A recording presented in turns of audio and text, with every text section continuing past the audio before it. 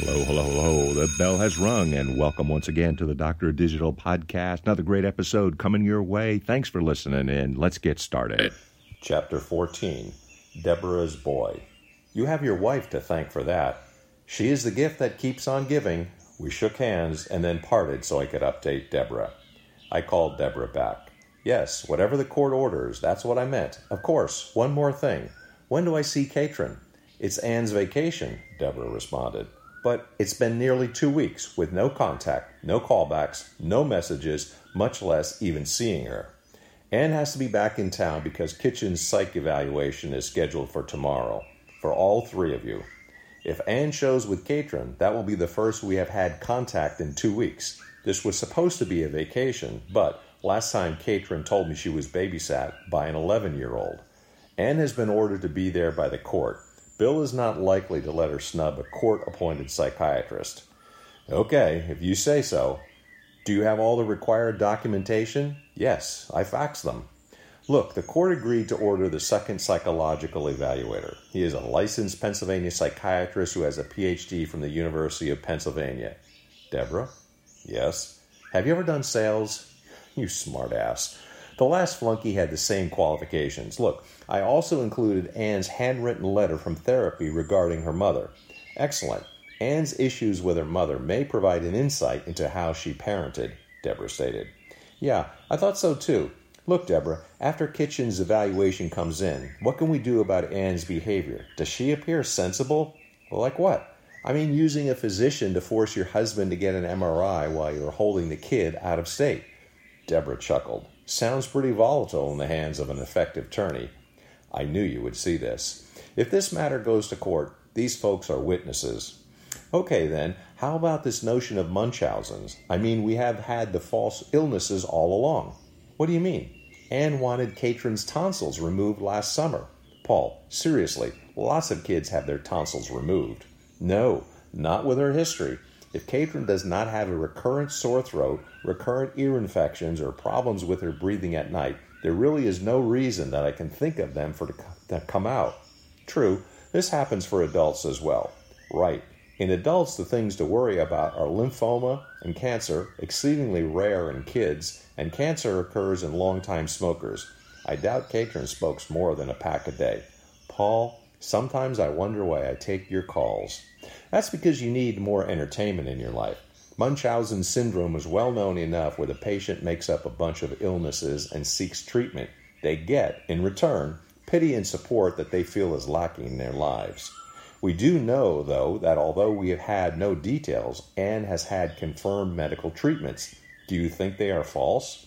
Possibly. Patients routinely con doctors into doing numerous unnecessary procedures. The classical physical finding on exam is the so-called tic-tac-toe syndrome from having too much surgery. But there is also a Munchausen's by proxy syndrome where a parent will have a child subjected to numerous medical exams and procedures. I've seen this, Deborah commented.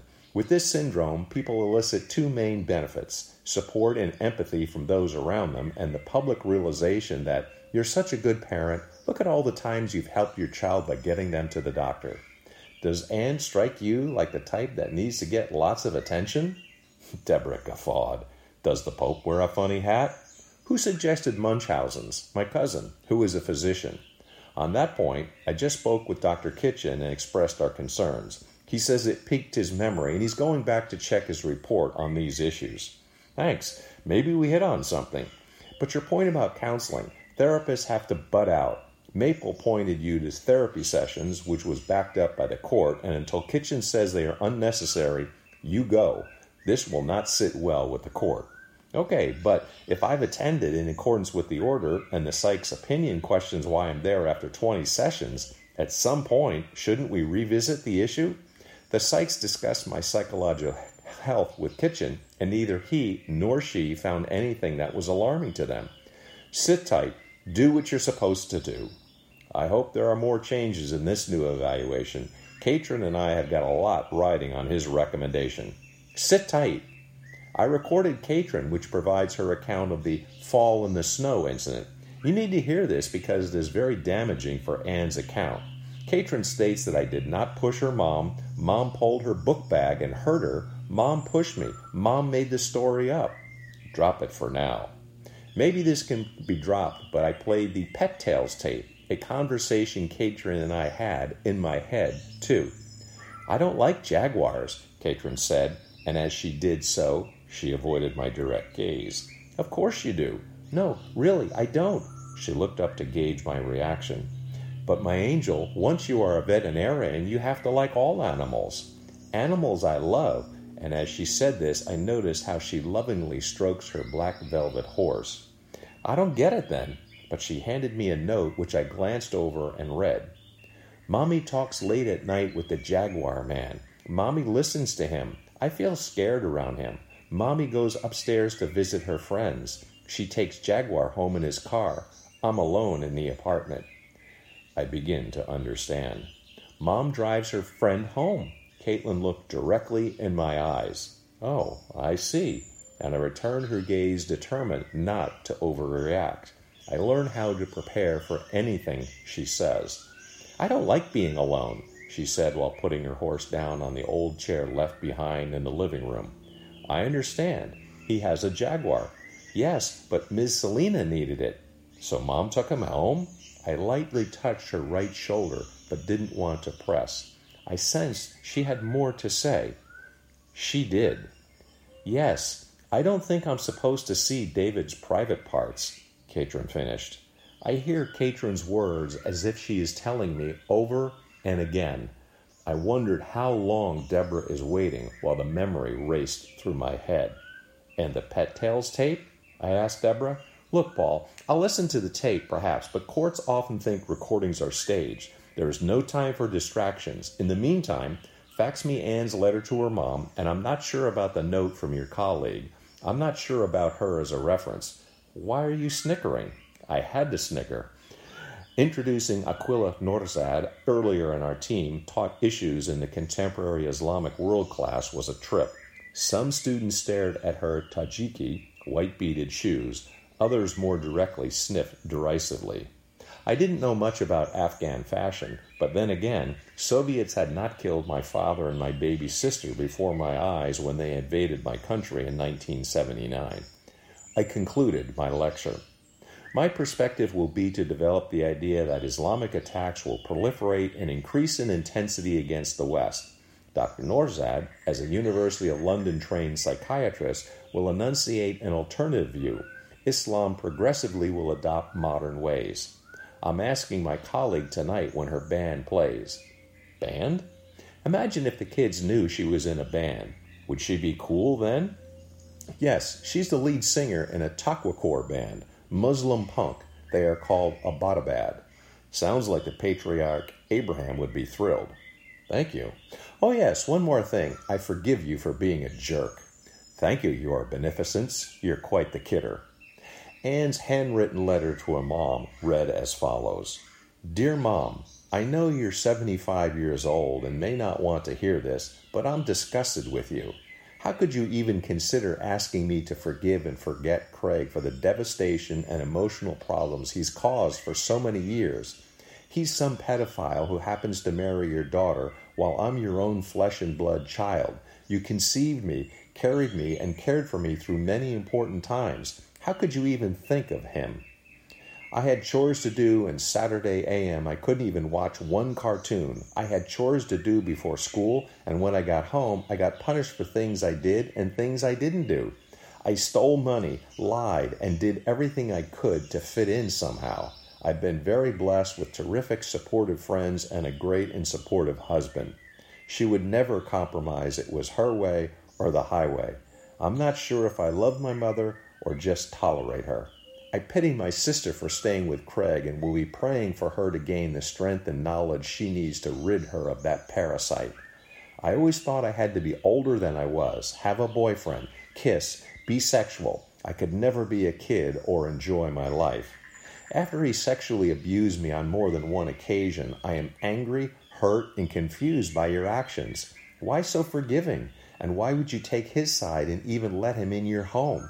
He is no one to you except a spouse. She could have married anyone. I deserve more caring, respect, and credit. Anne. I faxed a letter to Deborah. Anne's letter to her mom looks like, or at least she believed, she got a bum deal during her childhood. Hey, you can't go in there. I'm on the guest list. Paul Theus? Got me? Theus, he said, looking over his list. Oh yeah, okay, the show's just about over though. That's okay. I have all the entertainment I need in my life. I made it just in time to catch the tail end of Dr. Norzad's set at the Theater of Living Arts on South Street.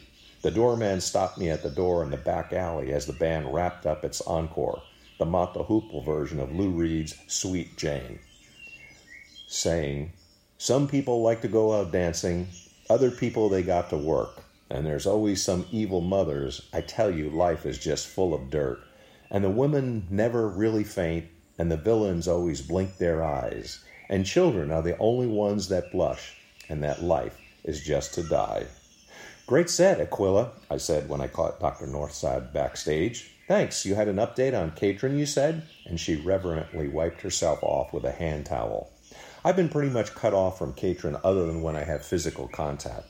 One of the band members threw a guitar pick at Dr. Aquila, which she deftly parried with her free hand. There were days when, apart from my kids, that I couldn't get off the floor, and she collapsed in one of those retro 70s plastic blow-up seats. I have to consider a contempt petition for the no-contact issue. I sat down on a handy milk carton seat. This is a trying time, especially for Katrin. The First Communion ritual is a great comfort to her. Then things are improving?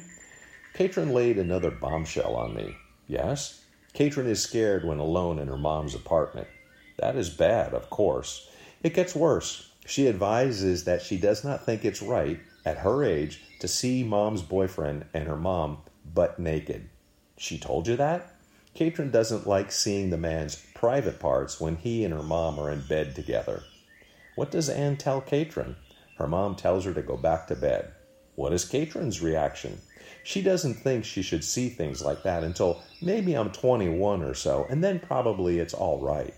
This is severe. The little backstage room began to feel stuffy with so many hangers-on after the show, not to mention too cramped to have a private confession. Katrin says she is shocked. Be really low-key in your reaction because Katrin already knows it's wrong. Dr. Norzad reached into her immaculately pressed karita, a formal Afghan dress formally draped on a makeshift clothes rack. I understand that there is no need to get overly emotional about it, but of course I wonder how I can end this.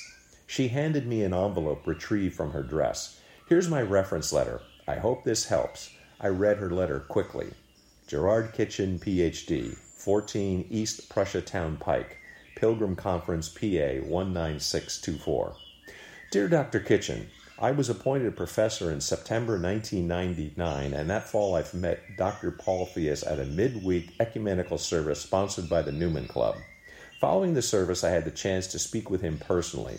From the moment I met Dr. Theus, I was struck by his gentle nature and could also tell he was in the midst of a painful situation. We made plans to get together to speak privately. Dr. Theus described his current state of affairs, that he was separated and that his daughter Katrin was largely under the custody of her mother. He shared his reasons for concern about this custody arrangement, and based on what I heard, I would have been concerned as well. He told his story without rancor or bitterness, which was important to me. As a trained psychiatrist, I hear many stories of family brokenness with the light slanted toward the storyteller. There is a strong air of believability in what I heard. Over the course of the next few months, we spoke many times, and I have had the chance to be with Katrin on several occasions. It is clear to me that father and daughter have a very close relationship, and that Katrin would prefer to be with her father on a full-time basis. As a licensed psychological professional, I believe that Katrin is the most important person in Dr. Theus's life, and that there is a very strong emotional connection between them. I cannot say that I found him to be emotionally dependent upon her. By that I mean that Dr. Theus does not appear to look to her to support his emotional needs or to validate him as a person. It is clear to me that the time spent in separation intensifies their sense of connection when together. That seems understandable and not an unhealthy thing, but I do understand that the line could be easily crossed. What I do see is a father who is deeply pained by a situation in which he believes his daughter's physical, spiritual, and emotional needs are not being met. I also see a father who is prepared to do all he can to nurture and support his daughter. I thank you for your consideration in this matter and offer myself in any way that is helpful. Faithfully, Aquila, Dr. Aquila Noorzad, Professor of Modern Islamic Studies. Folding up the letter, Dr. Aquila said, "You vote, huh, Paul?" The good doctor wrote a great letter. I was greatly encouraged that a trained psychiatrist would advise a course of action that best suited Caitlin's interest. Of course I do. I knew a guy in high school. Good memories? I guess. Wayne was a laid-back surfer, drove a van, long blonde streaked hair, a bit of a partier. Nothing bothered him. Aquila's deep-set eyes and thoughtful expression indicated how intensely she listens. And, you remember Nixon? Who could forget Tricky Dick and Watergate, Roe v. Wade, Vietnam, Russia, and Red China? Right. Anyway, when Watergate hit, Wayne followed it with a passion. He got really motivated, wouldn't stop talking about it. I didn't know what the fuss was about. We worked at my first job together in high school, and darn, he would never turn the radio off, and Watergate was all over the news. But since this was in California, the annual fires were raging in the hills really badly that year. That set you off? The fires, the burning, and Wayne obsessed with Watergate, politics. That triggered your passion for politics? I don't know. I think you may. I was worried about the fires. Our family had land up there. What do you remember? I had a dream about the fires, the burning. Did you put them out? Did you stop the burning? Did you think you could make it right? Did you think you would sleep? I'm not sure. Maybe. The past is prologue. Blessings, Paul. I thanked Dr. Noorzad for her letter, climbed into the car, tears streaming down my face, and I am on my way. I took Deborah's call at home to prepare for kitchen once she reviewed the letters.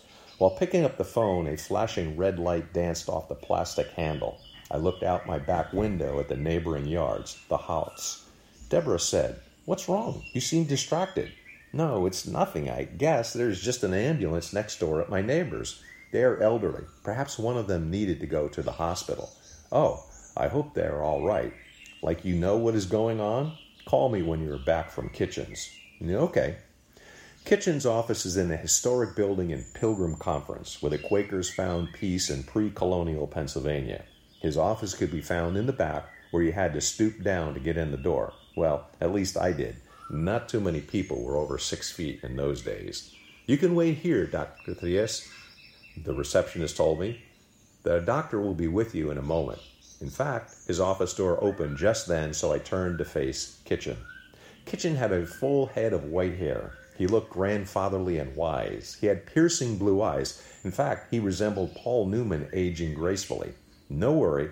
Kitchen is Deborah's boy, so I felt comfortable.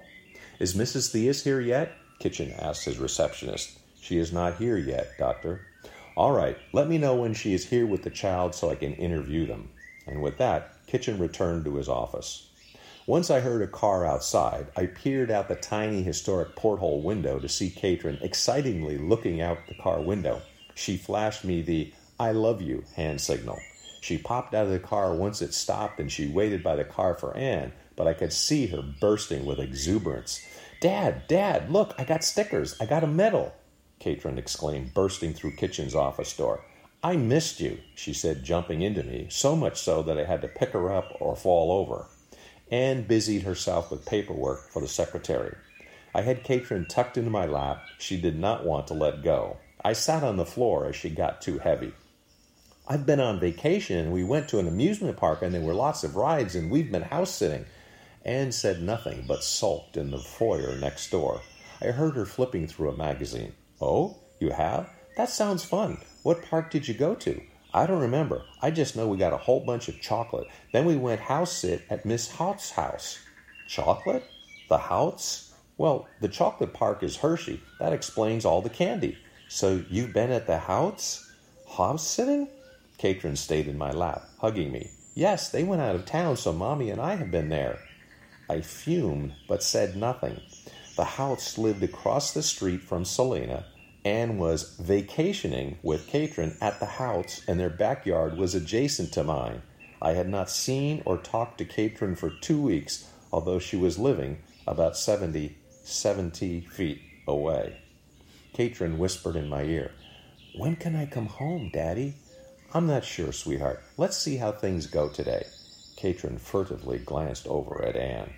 "Daddy, I want to tell Dr. Kitchen everything. I want us to be happy again." I was just about to ask Katrin if she saw the ambulance at the house, but I felt a presence to my left. Kitchen stood there frowning while I cradled Katrin on the floor. "You two ready? Mr. Theus, if you would be so kind, follow me, and since I've already interviewed Ann, finally, I'll see Katrin," Kitchen said. Katrin released me without clinging. I didn't need to say anything to her about letting me go. Once his office door was latched, it had one of those heavy bolted black historic locks. I wonder what Katrin's family sketch was all about and whether it spoke psychological volumes to Kitchen. I took Kitchen's psychological battery of tests, the Minnesota Multiphasic Personality Inventory, Rotter Incomplete Sentences Blank, Rorschach Ink Blot Technique, Parents Questionnaire, and the Behavior Assessment for Children. The interview seemed pretty standard. I said exactly what Deborah coached me to say, and I felt vindicated by the answers. He set me down in an office, away from Ann, and I waited for Katrin's ordeal to be over. After 45 minutes, Kitchen came out of his office with a paper in his hand, and he got us in an awkward moment in the lobby. Ann appeared agitated when she saw that Kitchen held something in his hand. She grabbed the picture that Katrin must have just drawn in session. The picture got slightly crumpled paper when Ann snagged it from Dr. Kitchen's hand. "Mrs. Theus, I do need that back. Katrin drew it in session, and it is evidence." Good thing I'm not a shrink. I caught a glimpse of her family portrait. Katrin's picture portrayed a smiling Ann to the left of the picture. She had drawn herself as smiling, apart from Ann to the right, but most strikingly, I cradled Katrin in my arms, and I was holding her as an infant. Ann sullenly passed the picture back to Kitchen. I felt better than I had since forever. The next opportunity to see Katrin came 2 weeks later. "Daddy, Dr. Kitchen says you can pick me up from school on Fridays." "How do you know that?" "Ms. Selena told me." "From Dr. Kitchen's evaluation? Mommy got it?" "I think so. A big envelope came in the mail. Mommy got all excited." "Let me check your homework, baby," I said, boiling inside. But I just made dinner, and of course my weekly parenting was almost over already. "Daddy, do movies go to school?"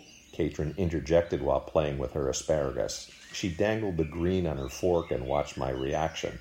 "No, of course movies don't go to school. Miss Selena says a movie gets a B, but I say Katrin gets all A's." Katrin laughed at her pun. "Katrin better get all A's or no ice cream or treats for her. Finish up, my star. Mama will be here soon." I wonder how the devil a B movie reference came to Katrin. Sure enough, we heard Ann's blaring horn. She parked on the lawn again, honking for Katrin, and so off they went for Katrin to be dropped off at Selena's. I called Deborah right away. "Deborah, this is what I paid $7,275 for?" "I have not read the evaluation yet." "Fine, I can save you the trouble. Katrin already told me its contents." "That's regrettable." "I can't fathom this at all. I told Kitchen what you coached me to say. I understand that your other clients see their kids more than I do, every other weekend and once during the week. I cannot get them all, but yes, some. Why does Kitchen just follow Maple's old recommendations and the former court order to the letter? The judge does not have to follow any psych recommendation.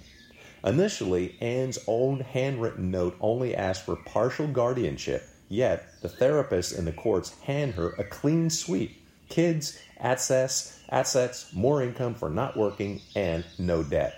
Katrin loses her birth home, a loving parent, doting grandparents because Katrin is the only grandchild to my parents. But Katrin has legitimate needs and is showing up with accidents. The professionals seem to be looking the other way. Why is Ann's position so unassailable? Keep in mind the judge does not have to follow the recommendation. I will get the report and call Kitchen myself. Anne can't plead poverty when she is making $43,000 a year. For God's sake, I'm no grade B movie star. What the hell is Kitchen talking about? I'll get back to you. Yeah, you do that. Click. Kitchen's evaluation floored me in the mail. He states, Mr. Theus held Catron without saying very much and in a manner that was overly intense, serious, and emotional. This examiner was struck by the intensity of this display and the inappropriateness in terms of the degree to which it occurred and how that intensity tended to cross the usual parent-child boundary. It resembled more the interaction between an adult man and woman in a grade B movie than it did the usual manner in which a parent relates to a child. Mr. Theus thus reverses the parent-child relationship and places a considerable burden on Catron. Nevertheless, Catron was able to separate easily to come with this interviewer. Mr. Theus is unduly influential on Catron. While in private session with me, Catron drew a picture of the Theus family with Mr. Theus holding her as a baby. Her portrait is indicative of how intense an influence Mr. Theus holds for her. On the other hand, sometimes Catron feels scared in a room at her mother's apartment because it is a big room and it is dark. She does not have the same feeling at her father's. She indicates that it makes her mad that she doesn't see her dad that much because she misses him. She perceives that her mother wants her not to see her dad as much. She indicates that when she leaves messages for her father, he does call back every day, but that she doesn't always get to talk to him. Catron says she thinks her mother erases the messages. She verbalized that she wanted to see her dad more. She does see her father as more expressive of positive feelings about her than her mother. She says her father thinks that she is the best kid ever and is always telling everybody that. She is not sure what her mother thinks because Catron says, she never tells me. This examiner explored with her whether either parent told her to say to either me or to the judge that she wanted to live with one. She indicated that she was apprehensive, knowing that question was coming, and she then indicated her dad said he won't be mad if I pick my mom. She then said, I know who, my dad, because he said if he needs a babysitter, I can go to my mom. It is clear that she continues to have divided loyalties between her parents, not wanting to side with either of them, and also has a continuing need to perceive the family as a unit.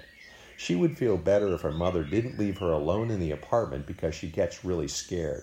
She indicates that her mother leaves her alone if she has to drive someone home and she is left all alone in her mother's bed while she is crying. This examiner asked her what she would do if she needed help. She indicates she would usually go out and try to find her mother. She would do this by checking with neighbors. This examiner's opinion is that Catron can be left alone when her mother goes away and informs Catron where she will be or gives her a phone number. However, it is obvious that Catron finds this frightening, and it certainly should not go beyond that. It also appears from her recitation that her mother does some things that upset her, such as leaving her alone, but this examiner has already addressed that issue above. It is clear that the father has communicated some things to Catron, such as his own distress when he did not know where she was, that have not been appropriate. For example, Mr. Theus inappropriately worried Catron after her mother took an out-of-state trip. He should not lean emotionally on Catron. I note with approval that a supporting letter came from John Manfrey, DVM, regarding Anne's support for Catron with animals and pets. Dr. Manfrey indicates that he wishes more parents would take the time to teach their children the importance of animals in their lives, as well as Mrs. Theus has done. On the other hand, Anne noted that Mr. Theus got Catron a cat, Red, but then he gave Catron's pet away because Catron did not live with him full time. It is my recommendation, therefore, that the current visitation arrangement be maintained. To accommodate Catron's need for more time with his father, her father, his every other weekend should be extended that it goes from Friday night until Monday morning when he returned to school or whatever summer program she may be in. Mr. Theus attended the group therapy of Janet Kościuszko, and the primary theme he expressed in the group was his love for Catron. Paul reported the lack of a cooperative spirit on Mrs. Theus's part and her partners in a number of matters regarding Catron's care. Mr. Theus was particularly disturbed that he was available to have Catron with him, yet her mother would leave Catron with a friend rather than allowing her to be with her father. I conducted an interview with Mrs. Koshkioshko to confirm that Mr. Theus talked about Katrin all the time and was completely focused on her. Ms. Koshkioshko indicated that they tried to move him off that subject and on to dealing with certain issues by himself, but he could not do so. He had no insight into himself, was often oblivious of the impact of his behavior, and did not take feedback very well. He was very intense. This is Mick, the Doctor of Digital, signing off. Mick, as in Jagger, except he's got more money. Mick, the Doctor of Digital, signing off. The Doctor of Digital, like cotton candy for your ears, Deus Volt.